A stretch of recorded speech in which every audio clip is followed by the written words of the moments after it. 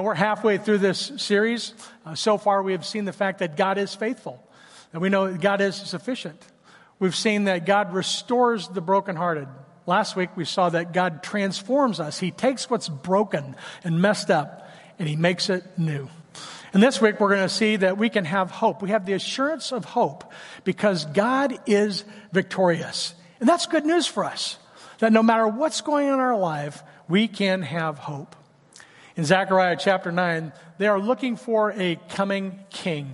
The temple has been restored. The people's eyes are focused on God, and I can't help but think that they are waiting now for their coming king. You see, God's people had come to expect having a king. It wasn't always that way. God at one point was their king, and He had judges over them. But they didn't like that system, and so they got tired of that. And so they wanted a worldly king like the other leaders, like the other people had.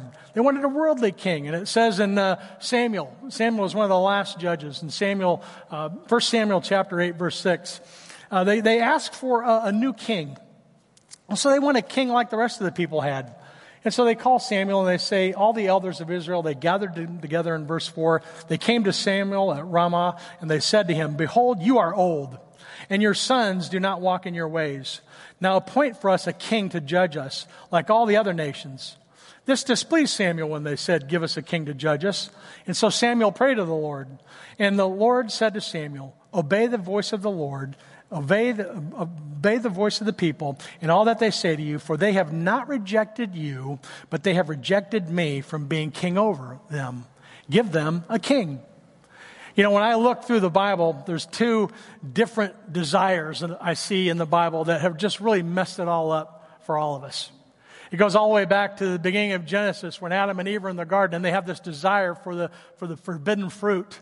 Can we not eat that fruit? Sure, you can eat that fruit. Their desire, that decision that they made, we are still paying for that today. Sin has entered into the world. We all suffer from it because of that initial desire in the Garden of Eden. And that's one of the worst decisions that somebody has ever made. Can I eat from the fruit of the tree? You know what I believe? I believe that this is the second worst decision in the Bible that anybody's made that is having a direct impact on us. They want a king like everyone else. And so having the Lord as their king with judges over them, guess what? They got a worldly king like everybody else. And we are still paying for that today. We see throughout Scripture a series of kings that would rule over the people. Finally, they go into exile. This whole system of government that we have right now is in part set up because of the fact that they wanted a king back in 1 Samuel. If I had a time machine, I'd want to go back and I would like Samuel. I'd be back there going, "No, don't do that." We are still paying for that today. And Zechariah, as he moves into chapter 9, begins to tell them about a coming king. The temple has been restored, and as he moves into chapter 9, he prophesies. It's a prophetic book, and he gives a sweeping survey of the Lord that will be coming as a triumphant king. We know him today as Jesus, and we see him in the first and the second coming. First we see him as a baby in the manger. We see his first coming as a baby in the manger. His second coming, he's going to come as a triumphant king to rule over and to judge the living and the dead.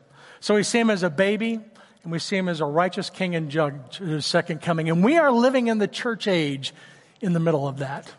And that's important to know, because the Old Testament prophets, they did not have the fullness of this understanding. They did not understand that the Lord was going to be coming in two parts. And so as Zechariah is writing this morning, he's going to show us two periods of the king's coming. And so we see the first and the second period reflected in his writings. Zechariah is quoted throughout the Gospels of Matthew, Mark, Luke, and John. He's quoted throughout the Gospels in the first coming of Jesus. And then we also see Zechariah is going to be quoted throughout Revelation in the second coming of Jesus. Zechariah is speaking to both periods unbeknownst to him, but we have the benefit today as we look back to understand the fullness of these prophecies. That's why it's so important that we don't erase history. We've got to learn from history, and we have an opportunity to look back and celebrate these prophecies today based on what we know. Carolyn and I, we love to go for bike rides. We love to ride on the Fox River. There's a trail that runs along the Fox River. We've been from Algonquin all the way down to Aurora. And you'd think it's a pretty straight shot from Algonquin down to Aurora as you're following the Fox. But you know what? It's not a straight shot. There's peaks and valleys as we're navigating this journey. There's curves that we can't see around.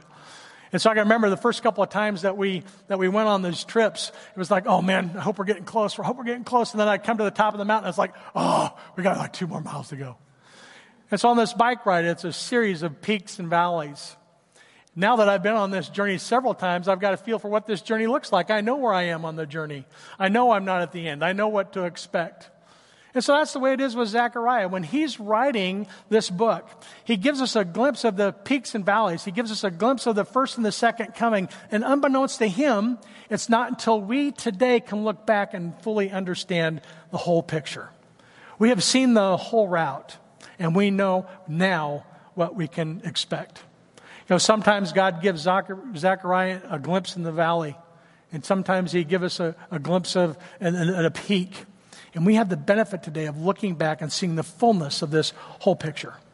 First, we know that we see Jesus as a baby in the manger. He is a suffering servant. We know that he came to die. That's his first coming. But we also know that he's coming back. He's coming back a second time. Except this time it's going to be as the King of Kings, the Lord of Lords, and every knee is going to bow. And he's going to judge the living and the dead. The prophets of the Old Testament and even the New Testament disciples didn't see that whole picture. And that's why they were confused about Jesus' first coming and his need to die in order to come back. Peter would say, "You're not going to die." Jesus would say, "No, you have no idea what I've come here to do." When Jesus first appeared, and then there's John the Baptist, the disciples wanting to know of John, "Are you the one? Are you the one?" There was confusion among those early disciples about the first coming of Jesus. They did not fully understand there was 2 comings. They were confused about what to expect in a king. They wanted a powerful worldly king. They did not want a lowly servant. That didn't make sense to them. As you read through these first verses in Zechariah chapter 9, verses 1 through 8 are a pronouncement about a powerful king and what he will do to the enemies of the Israelites. Verse 1 of chapter 9 says, "The oracle of the word of the Lord came to him, and it came against the land of Hadrach." These lands in this list, as you read through verses 1 through 8, these are a list of the cities that the Lord is going to come up against. He's going to come up against Hadrach, against Damascus, against Hamath, against Tyre, against Sidon, Ashkelon, Gaza, Ekron, Philistia. The Lord is going to come up against all of these lands because they are the enemies of Israel. And that's in fact what happens. At this point is a prophecy. But soon we would find out that these lands would actually fall at the hand of Alexander the Great. You see, Alexander the Great was one of the greatest Roman warriors of all time. And he would come in and he would take all of these lands. Daniel would prophesy of these conquests. In Ezekiel chapter 26, there's a prophecy specifically against Tyre. We didn't get a chance to look at that when we were going through our series in Ezekiel. We got cut a little bit short when we had to move all of our services offline. But Ezekiel 26, there's a specific prophecy against Tyre. Ezekiel says that Tyre will be flattened. He will not spare Tyre. Tyre's going to be flattened and there will be no spare. It's interesting that all of these things came to pass exactly as it was prophesied.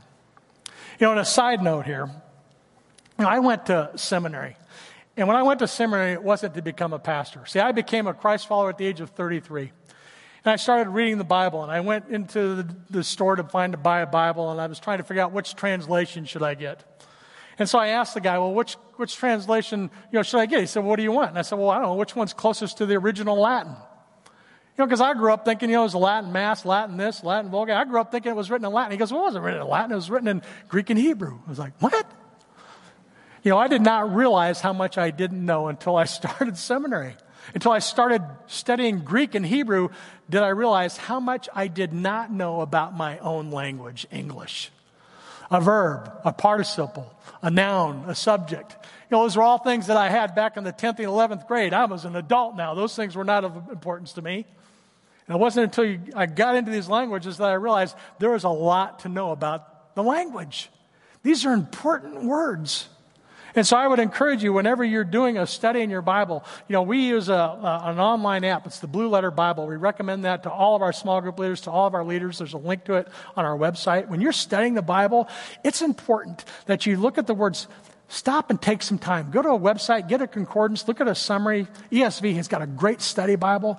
Stop and ponder and look at the words because they are so important. And then I didn't realize how much I didn't know about history until I started studying the Old Testament. It is amazing how much history is reflected in the Bible. This is not just some made-up words. Archaeology, history, everything substantiates the words that we have here. And I did not realize how much I did not know about history until I started studying the Old Testament. Alexander the Great, through his conquest, and you can go look at, I spent some time looking at Alexander the Great this week. It's fascinating just to look at the study of his life and to look things up. Alexander the Great was one of the greatest rulers, military leaders there was. It was interesting. Alexander actually had a horse. And Alexander's horse was named Bucephalus. And Alexander's horse had that name. It was a combination of two Greek words, bolus meaning ox and cephalus meaning head. And so Alexander, one of the greatest military leaders of all time, was riding one of the most famous horses in history. I don't know if you've ever heard of that name, Bucephalus. That was one of the most famous horses in history. It was given to Alexander, and it was believed by his dad. It was huge. And so when Alexander is coming to take these lands, he's coming with this huge horse as a great military leader with this vast army, and he's wiping these cities out. It's fascinating when you look at Alexander's history. One of the greatest military leaders in history. People still study and learn from him today. And he and his horse and his army, they show up at the front door of the Jews at Jerusalem. In verse 8, it says this, when he got there, it says, the Lord had encamped at his house as a guard, so that none shall be able to march to and fro. No oppressor shall reign against them, for now I see them with my own eyes. When Alexander got to Jerusalem with his great horse, this great leader, this great army, he was stopped. As you read down through the history, and this is kind of where history can sometimes get a little astray. It's hard to, figure out which is history and, which is kind of embellishment. But, it's thought to believe that, when they got there, the Jews went out to meet him, and, some speculate that they showed him, hey, you're here, you conquered all these cities. This was all foretold in Daniel and Ezekiel. In fact, they point specifically to Tyre, and it says that when he saw that, when he heard that, he was so impressed with the fact that it was foretold and it was in the Bible that he actually stopped and he didn't take over Jerusalem. It says that he actually, in some cases, that they think that he might have even offered up sacrifices for his sins. We don't know exactly what happened with Alexander when he got to Jerusalem, but we do know this. This great leader on this great horse with this great army got to Jerusalem and was stopped. Now, I can imagine those Jews looking at Alexander. Now, that is a king. Powerful, worldly, well-respected. His horse is even powerful. And so the Jews are looking at them, and I can't help but think of that. That's what they think of when they think of what a king would be. Is it no wonder that they're confused when Jesus would show up and claim to be king? He is not what they were expecting.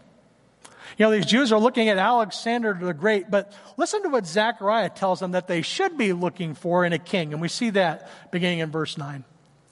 Rejoice greatly, O daughter of Zion.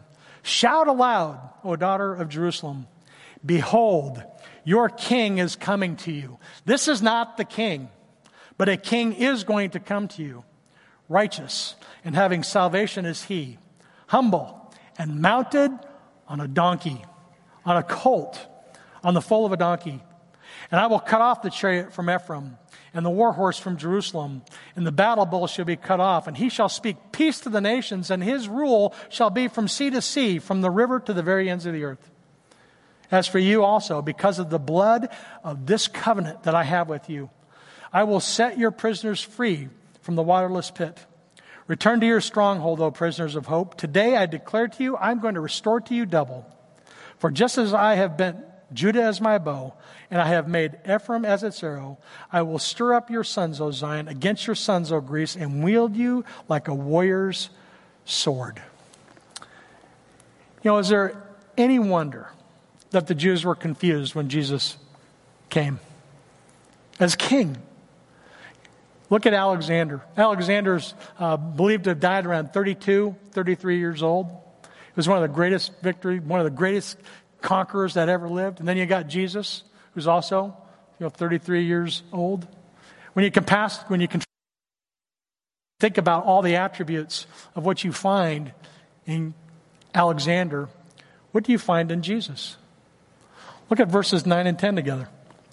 Rejoice, behold, your king is coming to you. Righteous, having salvation is he. Humble, mounted on a donkey, on a colt, the foal of a donkey. I'm going to cut off the chariot from Ephraim, the war horse from Jerusalem, and the battle bow shall be cut off, and he shall speak peace to the nations. He shall rule from sea to sea, from river to the very ends of the earth. Zechariah tells the people what kind of a king to expect. They're looking at Alexander the Great, and they're listening to Zechariah tell them what they're looking for. Zechariah would predict a king that has 5 qualities. We know that he would be coming in righteousness. We know that he would be a savior. We know that he would be humble, that would be on a donkey, and that he would be a king of peace. All of these attributes of Jesus are ones that we find as we look at the New Testament scriptures. And as we look at the New Testament, it's easy for us to look at who Jesus is now because of what we know. But it was something that they would have struggled with in the New Testament. Those early believers, the Old Testament prophets, those Jews of the day were expecting a worldly king, and they get the king that Zechariah would prophesy and tell them that they're going to get. In Matthew chapter 1, it tells about the birth of the Lord Jesus Christ. In chapter 1, it says the birth of Jesus Christ took place in this way. When his mother Mary had been betrothed to Joseph, before they came together, she was found to be with child from the Holy Spirit. And her husband Joseph, being just a man and unwilling to put her to shame, resolved to divorce her quietly. But as he considered these things, behold, an angel of the Lord appeared to him, saying, Joseph, son of David, do not fear, take Mary as your wife, for that which is in you is conceived from the Holy Spirit. Verse 21 says this, she will bear a son, and you shall call his name Jesus, for he will save people from their sins. All of this took place to fulfill what the Lord had spoken by the prophet. The virgin shall conceive a son, and they shall call his name Emmanuel, which means God is with us. The birth of Jesus Christ. Jesus is called what? He's called a Savior. As you read through Matthew, as you get to verse 21, we see the triumphal entry of Jesus as he's coming into Jerusalem. Beginning in verse 1 of chapter 21, it says, when they drew near to Jerusalem, Jesus and the disciples are with him. They came to Bethpage, to the Mount of Olives.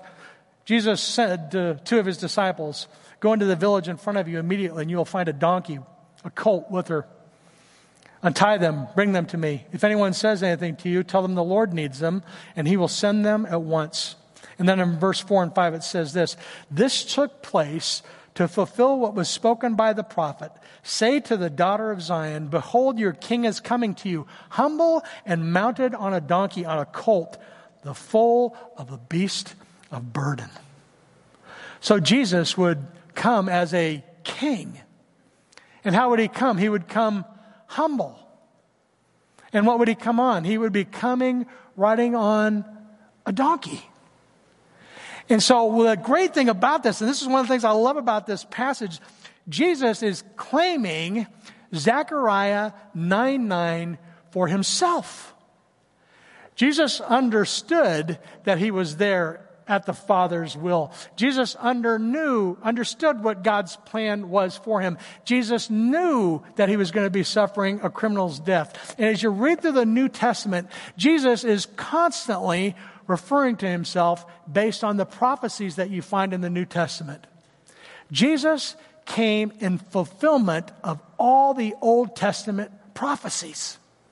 It's nothing short of a miracle. When you look at the prophecies of the Old Testament and see how Jesus fulfilled them, I can't imagine today being a Jew and not reading through the New Testament and coming to understand that Jesus is the Messiah, the promised one. There are still some that are confused today, just like they were then. The Jews today are still waiting to build the temple back. They still want a worldly king. They are stuck where those early disciples were stuck and the Old Testament prophets were stuck. But praise God that we know today the truth about who Jesus Christ is. He is a king. He came humble. He came on a donkey. In 1 Corinthians chapter 1 and verse 27, beginning in verse 27, Paul would write this about Jesus. God chose what was foolish in the world to shame the wise. God chose what is weak in the world to shame the strong. God chose what is low and despised in the world, even things that are not, to bring everything under himself, so that no human being might boast in the presence of God. And then it says this in verse 30, and because of him, you are in Christ Jesus, who became to us wisdom from God. He became to us righteousness. He becomes to us sanctification and redemption, so that it is written, let the one who boasts boast in the Lord. God humbles us.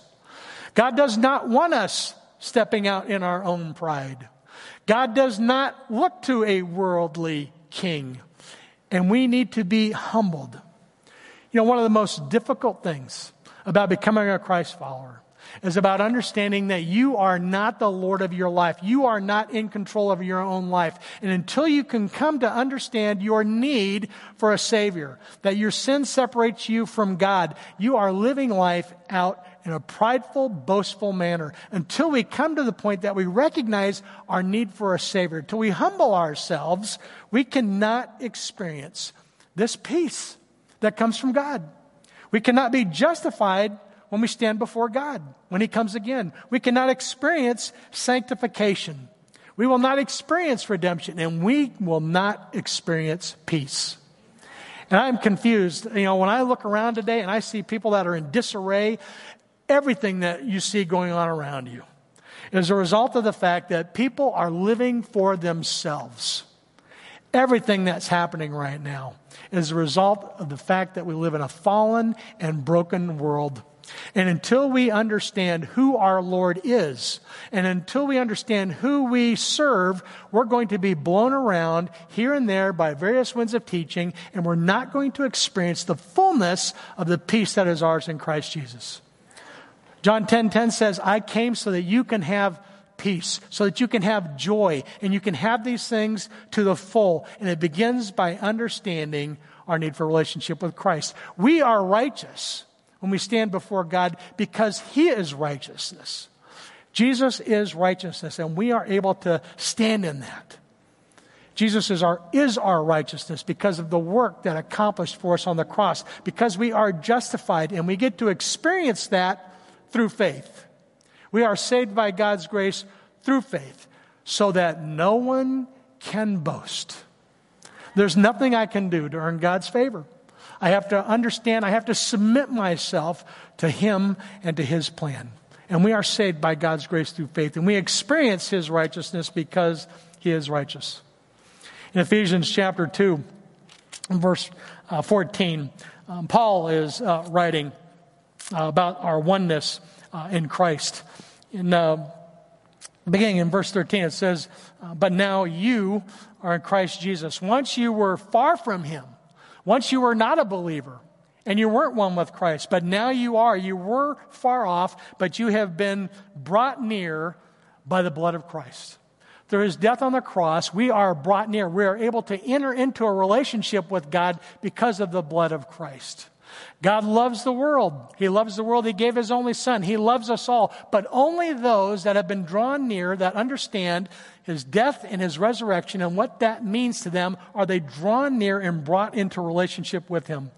In verse 14 it says this, "For He Himself is our peace." Christ is our peace, who has made us both one. He's broken down us in the flesh. He's broken down that dividing wall of hostility, and He has made us one with Him. And that's where we find peace. Jesus says in this world you're going to be filled with trials and tribulations. It's going to get bad. We look outside and we look at how bad it is, and the conversations about, oh, this could be the end, this could be the end. This is not the end. We still have hope. It's going to get worse.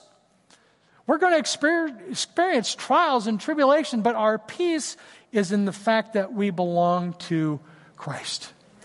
Jesus is our peace. So Jesus comes as a king that does these 5 things. Jesus comes as a king that is righteous. He comes as a king that is a savior. He comes in humility. He comes on a donkey. And He comes as the Prince of Peace.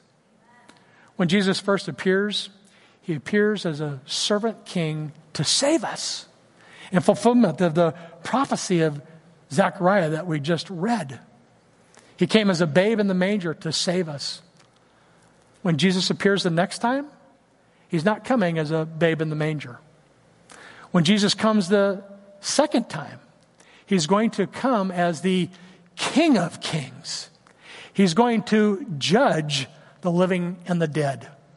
We're going to be one with God.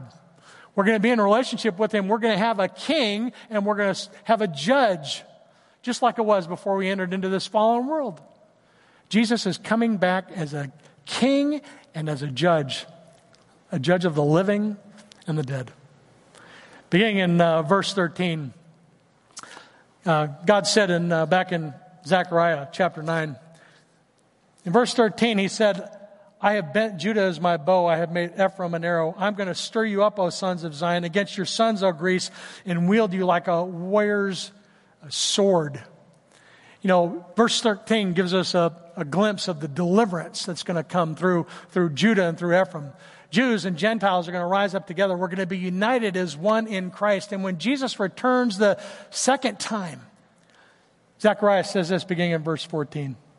"The Lord's going to appear over them, and His arrow is going to go forth like lightning. The Lord will sound the trumpet and will march forth in the whirlwinds of the south. The Lord of hosts will protect them, and they shall devour, and they shall tread down, sling the stones. They shall drink and roar as if drunk with wine, and be full like the bowl, drenched like the corners of the altar. On that day, the Lord will save them as the flock of His people. Like jewels of the crown, they shall shine on His land. For how great is His goodness, how great is His beauty. Grain shall make young men flourish, and new wine the young women." Zechariah is talking about Jesus' second coming. Verses 14 and 15, they give us a glimpse of the Lord appearing in all of His fullness. And He's going to bring this final deliverance. And all of God's people are going to celebrate because they are going to be in His presence. Verse 16 says it's going to happen on that day. At the end of time, when the Lord returns, He's going to regather them like a shepherd gathers his flock.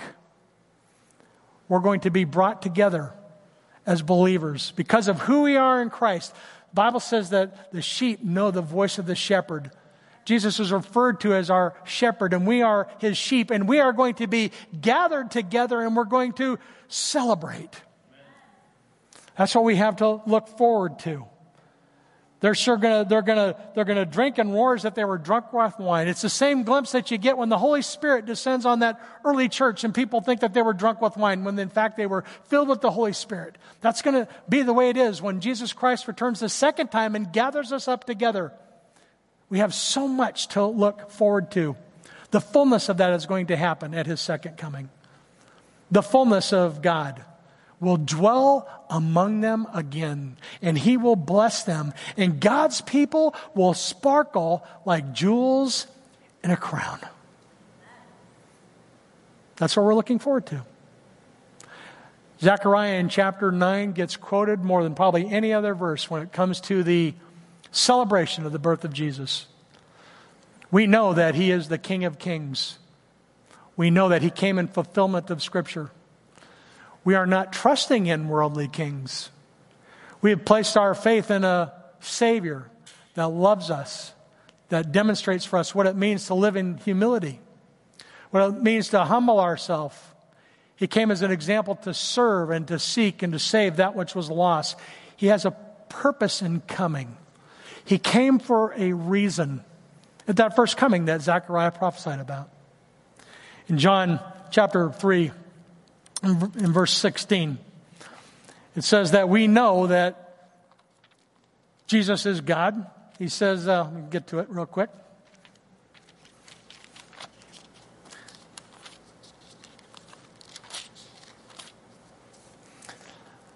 It says in verse 16 that God so loved the world that he gave his one and only Son, that whoever believes in him shall not perish, but have eternal life. God loves everyone. Love does win. God loves everyone. He demonstrates that love for us in the fact that he sent his Son to us that while we were still sinners, he would die for us. God loves us so much that he sent his only Son that whoever believes in him should not perish but have eternal life. God did not send his Son in the world to condemn it, but in order that the world might be saved through him. Whoever believes in him is not condemned. Whoever does not believe is condemned already, because he has not believed in the name of the only Son of God. And this is the judgment. The light has come into the world, and people have loved the darkness rather than the light because their works were evil.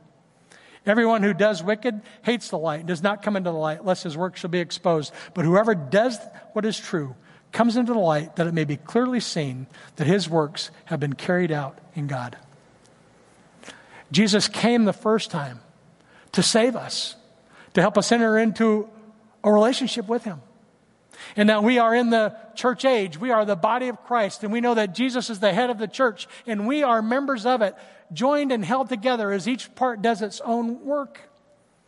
We are the body of Christ, the church. We are the assembly of the believers that are living in the church age as we celebrate his first coming, and we eagerly anticipate his second coming. We are waiting for Jesus to return a second time. We celebrate that. We look forward to that. That's what we do. That's what we did at communion this morning. We looked at the fact that we are secure in who we are in Christ. We celebrate that. But then we also examine ourselves as we think about how do we live our life out in light of that calling. Communion is an opportunity for us to celebrate that as the body of Christ as we wait and anticipate his second coming. In Acts chapter 17, beginning in verse 22, it says this. Paul is standing in the midst of the Acropolis, and he said, "Men of Athens, I perceive that in every way you are very religious." You know, I had an opportunity to actually stand there. I took pictures of it. It was so cool. I'm looking around thinking, man, I'm picturing all the people standing around there. I'm picturing the religious people of the day. They were religious. They worshiped all kinds of gods. You know, when you go into India and you tell people about Jesus Christ, they'll accept Jesus as God because they'll put him up on the countertop with other gods. They've got 3,000 gods. And you have to explain to people like, no, those aren't really gods. Jesus is the God. You know, we have idols. We have different things in our life that interfere with our putting God first in our lives. Jesus is our Lord. He is God. He is our Lord. And we submit to and are underneath him as Lord. And so Paul looks around and he says, I see that you're very religious, but there's something missing. I perceive that everywhere you're very religious. I passed along, I saw these objects of your worship. I even found an altar with this inscription, to the unknown God. Therefore, what you worship as unknown, I proclaim to you this. The God who made the world, the God who made everything in it, being Lord of heaven and earth, does not live in temples made by man. We don't need to make another temple. This church building is not a temple. We are the body of Christ. We get to come here. It protects us from the elements. We get to worship. We get to be salt and light in this community. It's a gathering place for us, but we are the church, and individually we're members of one another, and we make it up. This is a building, and we don't need this building. And whether we're meeting in this building or under a tree or someplace else in a group, wherever you're meeting, you are the church. I praise God that He provided us a building. Because when it's snowing outside, I want to be where it's nice and warm. And I'm really glad right now the air conditioning is blowing on me. This is a blessing. But this is not our motivation. This is not what our focus is. We have to be good stewards of this building because God has entrusted it to our care. The God who made the world and everything in it does not live in temples made by man. He lives in us. The Holy Spirit is in us. He is not served by human hands as though He needed anything, since He Himself gives to all mankind life and breath and everything. He made from one man every nation of man to live on the face of the earth, having determined the allotted periods and the boundaries of their dwelling place, that they should seek God and perhaps feel their way towards Him and find Him. Yet He is actually not far from each one of us. For in Him we live and we move and we have our being. As in some of you, your poets have already said, we are indeed His offspring. Being then God's offspring, we should not think that divine beings like God or silver stone, an image formed by the art of the imagination of man, is something that we should put our focus in. And then he says this in verse 30. The times of ignorance God overlooked are gone. Now He commands all the people everywhere to repent, because He has fixed a day on which He will judge the world in righteousness by a man who He has appointed. All of this He has given assurance to all by raising Him up from the dead. The time of ignorance is over. We have been called to repent, to place our faith in Christ. And too many people still have Jesus in the manger. Jesus is no longer in the manger. He died. He rose from the grave, and He is seated at the right hand of the Father. And the good news that we have to share with others is this, that we can be right in our relationship with God. We can experience joy and peace in the fullness of a relationship with God when we place our faith in Him. Where is your faith this morning? Are we trusting in the government to take care of us? Are we trusting in other people to meet our needs and to satisfy our needs? Think about some of the places that we place our faith today. There's a day coming. It is fixed. Jesus does not know when He's going to return. No one knows when Christ is going to return. Only the Father. It's our responsibility to do His will until that day that He does return, so that when He does return, we can hear those great words, well done, good and faithful servant. When Jesus returns, it's going to be in righteousness, and it's going to be to judge the living and the dead. There are no more second chances. We have an opportunity now to place our faith in Christ. And when He comes back, it's going to be too late. In Acts 3:18, it's a call to repent, to turn back, that our sins might be forgiven and blotted out. That times of refreshing may come from the presence of the Lord. We know that He's going to come a second time. At the beginning of Acts chapter 3, verse 19, it says that we're to repent and turn back. You know, we are to repent and turn back knowing that our sins will be blotted out. We are to place our faith in Him. And we are knowing that He's going to send Christ back again to judge us. It's an appointment. In Romans chapter 10, verse 9 and 10, it says this: if you confess with your mouth that Jesus is Lord and you believe in your heart that God raised Him from the grave, you will be saved. For with one heart he believes and is justified. With the mouth he confesses and is saved.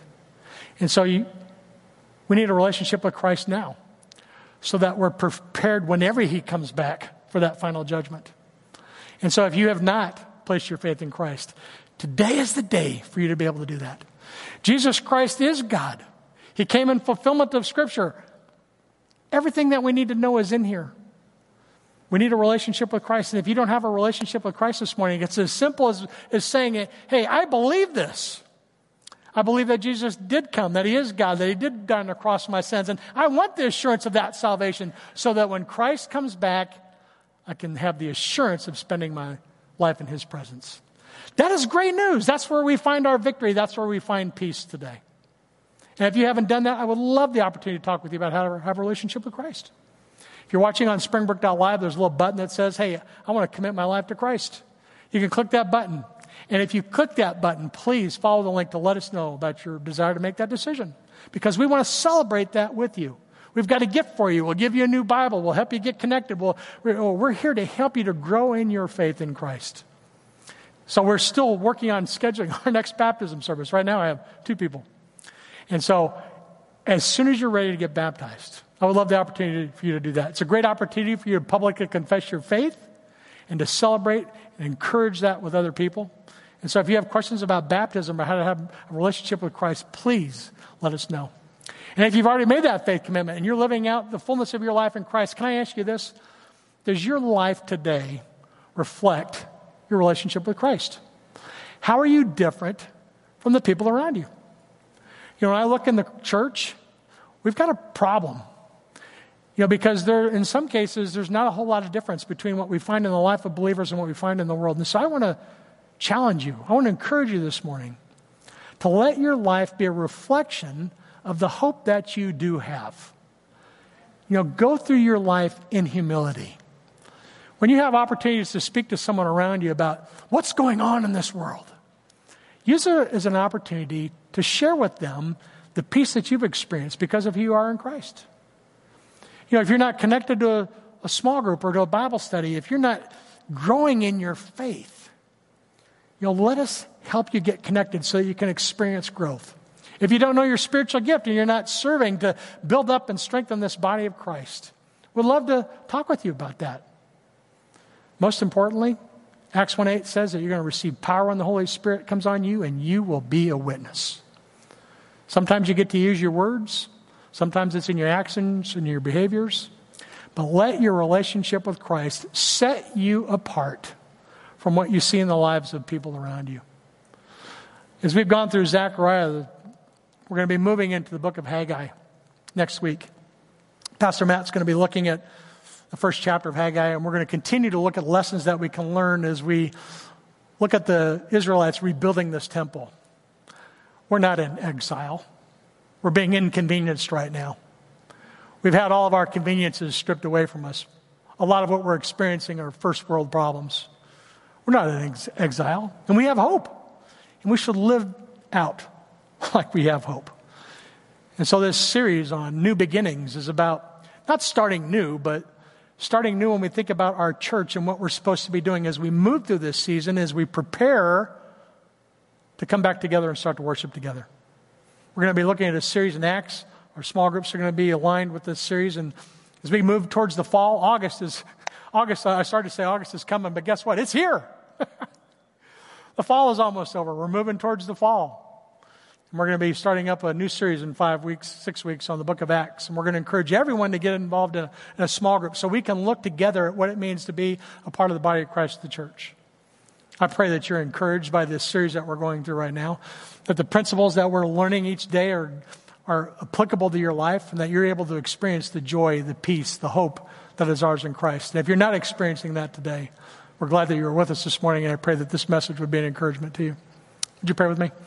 Father, I just want to thank you for this day you've given us today. I thank you for the words of Zechariah. God, that we know today were fulfilled in the reality of the birth, the death, and the resurrection in Christ. And we eagerly anticipate his second coming.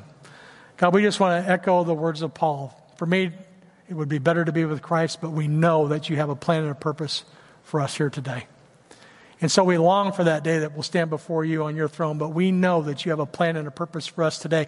And I pray that for any of my friends that don't have a relationship with Christ this morning, that they would come to understand the fullness of the hope that is ours in Christ, and they would cross that line of faith. God, we know that no one comes to the Son unless the Father draws him. So, Father, draw people into a relationship with yourself. And for those of us that do have a relationship with Christ, I pray that we would live in light of the victory that is ours. God, thank you for the opportunity we have to celebrate that reality. I pray that we can continue to be an encouragement to one another and that our lives would glorify you. We look forward to all that you have for us through this season as we move into the fall until that day that Christ returns. We pray all these things in Jesus' name. Amen. Well, I want to thank you for being with us this morning. If you have any questions about anything that we discussed this morning, you can go to our website, post some comments on springbrook.live. Thanks for being with us today. I hope you have a great day. Go in the peace, the love, and the joy that is yours in Christ Jesus. Have a great day.